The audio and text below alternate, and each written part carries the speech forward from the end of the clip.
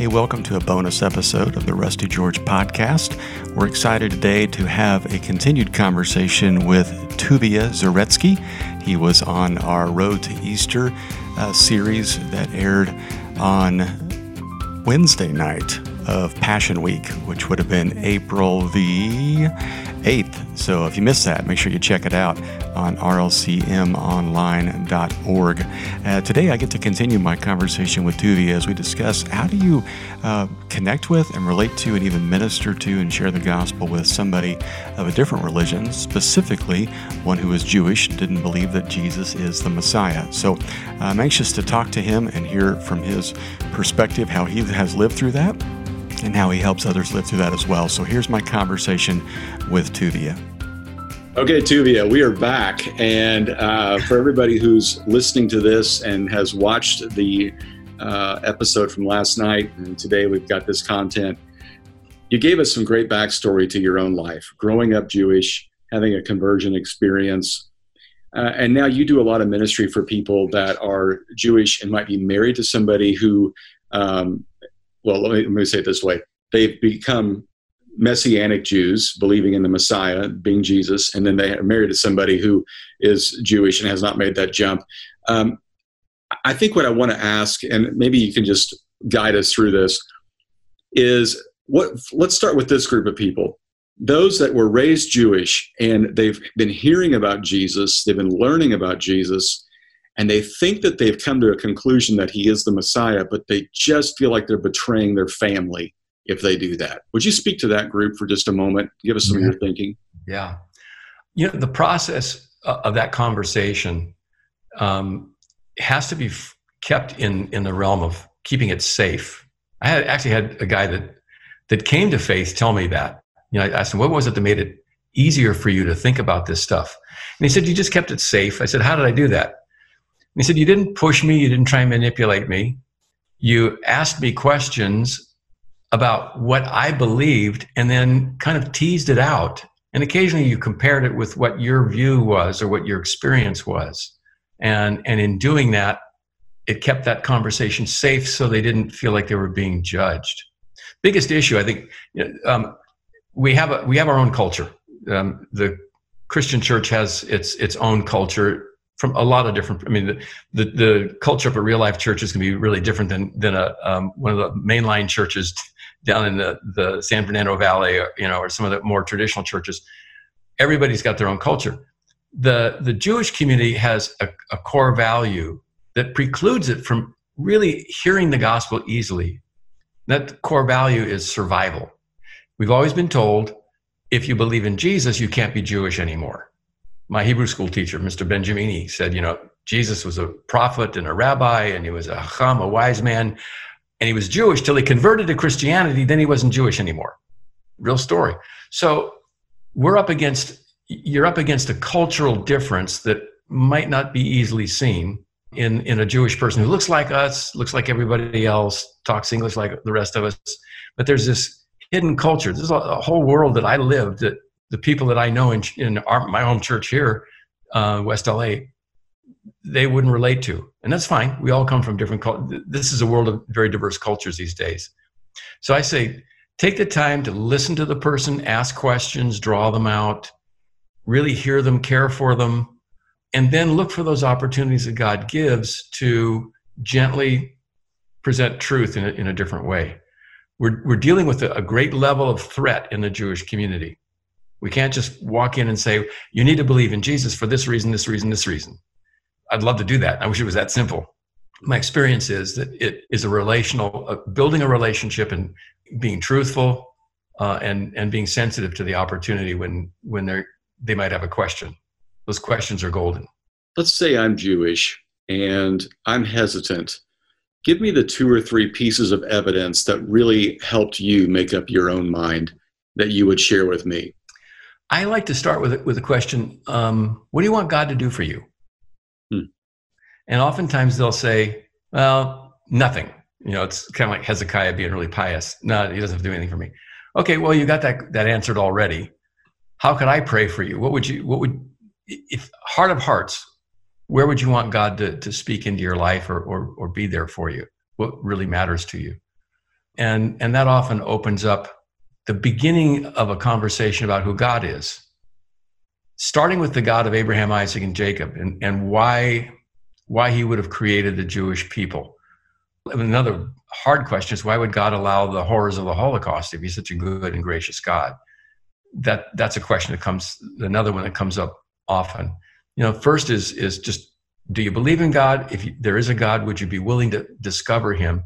Would you let him speak into your life? And that's usually it's often one of the first stepping stones. Would you allow God to introduce himself to you in a way that he wants to be known? And then the second would be to answer some of those apologetic issues of what kind of God is he that he would have allowed the Holocaust to happen? There, I like to ask people, do you have any idea, is this basically a good world, or is this a broken, fallen world? I think people deep down understand the brokenness of this universe. And then we can start talking about who on earth could fix it. I mean, those are short answers to some really, really profound questions that you're asking. Let's talk about the Holocaust for just a little bit, because even those of us that weren't impacted in any way by that, we don't have Jewish heritage, we look at that and we say, where was God during all that with his people? How did he allow such a thing? To which before that, they could have pointed to the years of slavery in which the Jews spent to Egypt. So you look at all these atrocities to the Jewish people throughout the centuries. What do you say to that?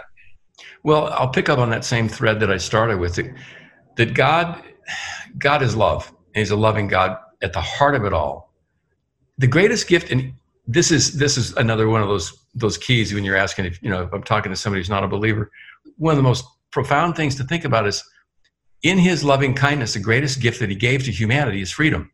He gave us the ability and the responsibility to choose to respond to his love, which is his heart's desire, or to reject him.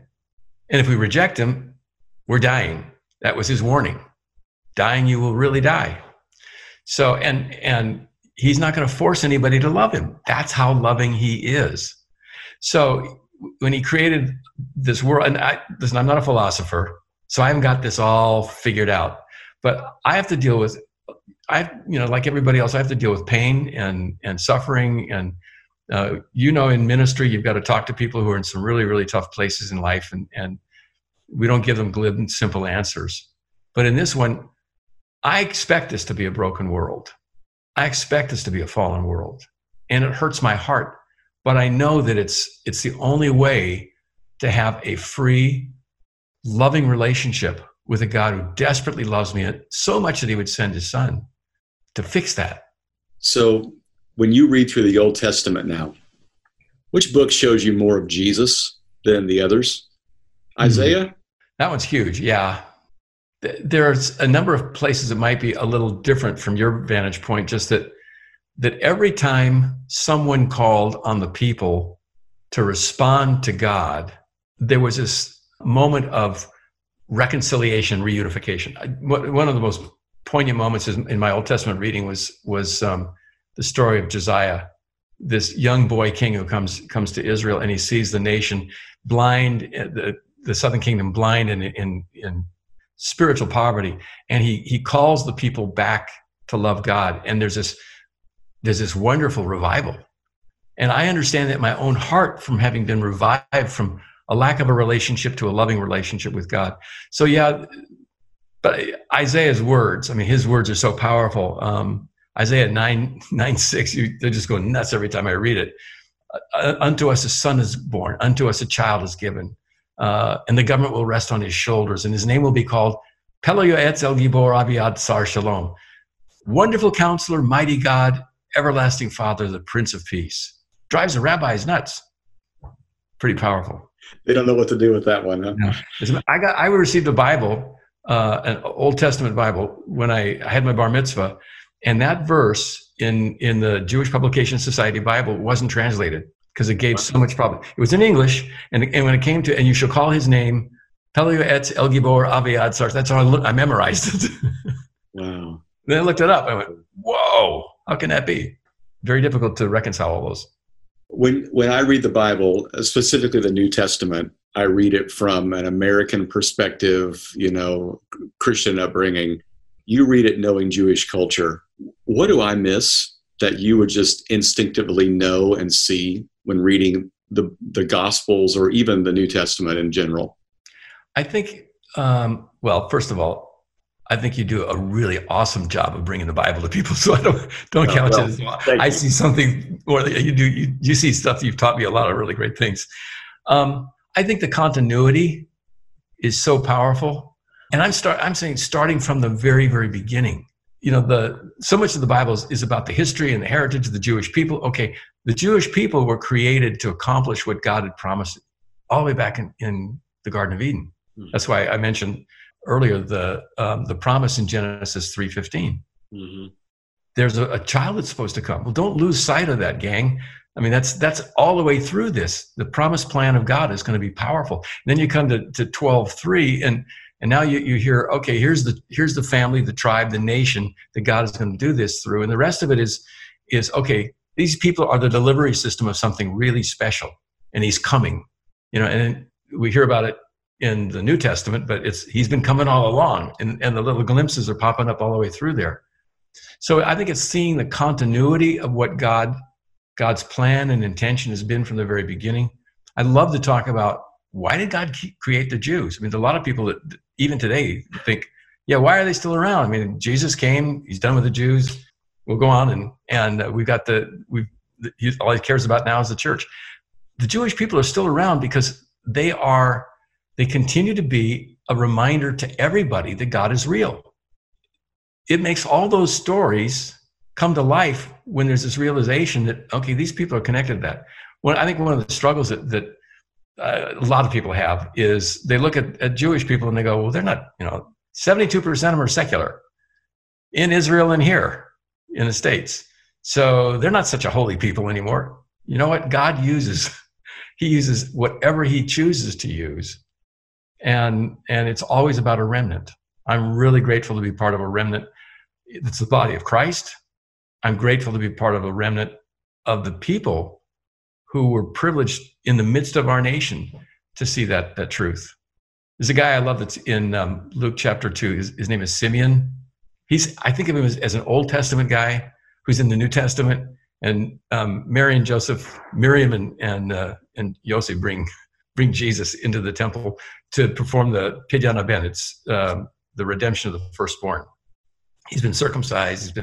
He comes in, and this older guy comes in and holds his arms out, and it says, Luke says, he takes the baby to his chest and says, now, Lord, let your bondservant depart in peace, for my eyes have seen your Yeshua, your salvation, whom you have prepared in the eyes of all the people, and to your glory, Israel. There's a guy that understood the whole thing, so that's for me, that's the key that really helps me appreciate the whole Bible. Yeah, that's so good. Before we started recording, you were telling me about what's going on in Tel Aviv right now. You have offices over there for your ministry in the midst of COVID-19 and the world pandemic. Would you share with our listeners and viewers what's going on over there and just the cool things that God is doing?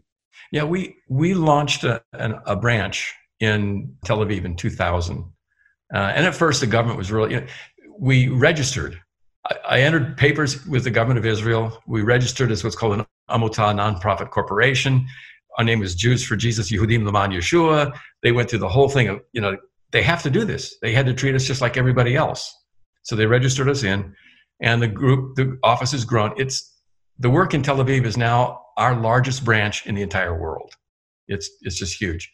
We're opening up some satellite branches. I won't go into that here, but so 2018, we did some very creative kind of things up in the city of Jerusalem. One of them was we formed a team to reach out to drug addicts, alcoholics, prostitutes, and homeless people. And we were working on the theme, V'ahavta l'reacha kamocha, you shall love your neighbor as yourself. And we partnered with some municipal agencies in Jerusalem. And they loved the idea that we were saying, we're going to love people. We're going to love on people. And we did all kinds of service projects. They all knew who we were. We had lots of opportunities to talk with people. They would say, who are you? How can you be a Yehudi Mashiach, a Messianic Jew? You believe in Yeshua? So anyway, it was it was kind of a groundbreaker. So that was 2018. That team has continued to work in Israel, and especially down in Tel Aviv, ministering to elderly folks and especially to foreign workers, of which there are lots of them because they needed a workforce. So our team has been going out and handing out, providing food for some of the foreign workers who are not far from our office in downtown Tel Aviv. Well, the municipal government of Tel Aviv came to our office and said, you know what, everything is shut down. The restaurants are closed. The food pantries are closed. We're wondering if you would be willing to come out and feed people and then bring food to some of the elderly people who are shut in, who can't get out and get meals brought to them. We said, well, sure, we're glad to do that. And so I'm so proud of my colleagues there. They're all millennials, and they're just out there going out in the streets every day now with a letter from the municipality of Tel Aviv saying to the police, don't stop these people. It's okay that they're out, not sheltered in place. They're doing something that we need them to do. And this, I can hardly believe that this has happened. That's amazing. Yeah. Just amazing. Yeah. We were talking about how in the first century, that's how the church really took off, with the plagues and the people being drug out of the city, left for dead, those with leprosy, put off in colonies, and the church would go in, rescue kids and rescue people and tend to those who were sick. And they became known as the people that loved others. And that's exactly what continues to happen. So Tuvia, thank you for your ministry and what you do. If people want to get a hold of you, how can they contact you or maybe see more of what you guys are doing? My email address is my name, Tuvia, Tuvya.Zaretsky, Zarettsky, @JewsForJesus.org. Okay. Thank you so much, brother. Love you, my man. Talk to you soon. Shalom. Happy Passover. Well, so grateful for Tuvia being on the podcast and also sharing with our entire collection of churches. If you have not already subscribed to the podcast, make sure you do, because it's the best way to get these things delivered right to you through Apple or SoundCloud or however you're doing it. And so great to have you with us. And we'll see you next time. For every Monday, an episode of the podcast comes out. So until then, we continue to act justly, love mercy, and walk humbly.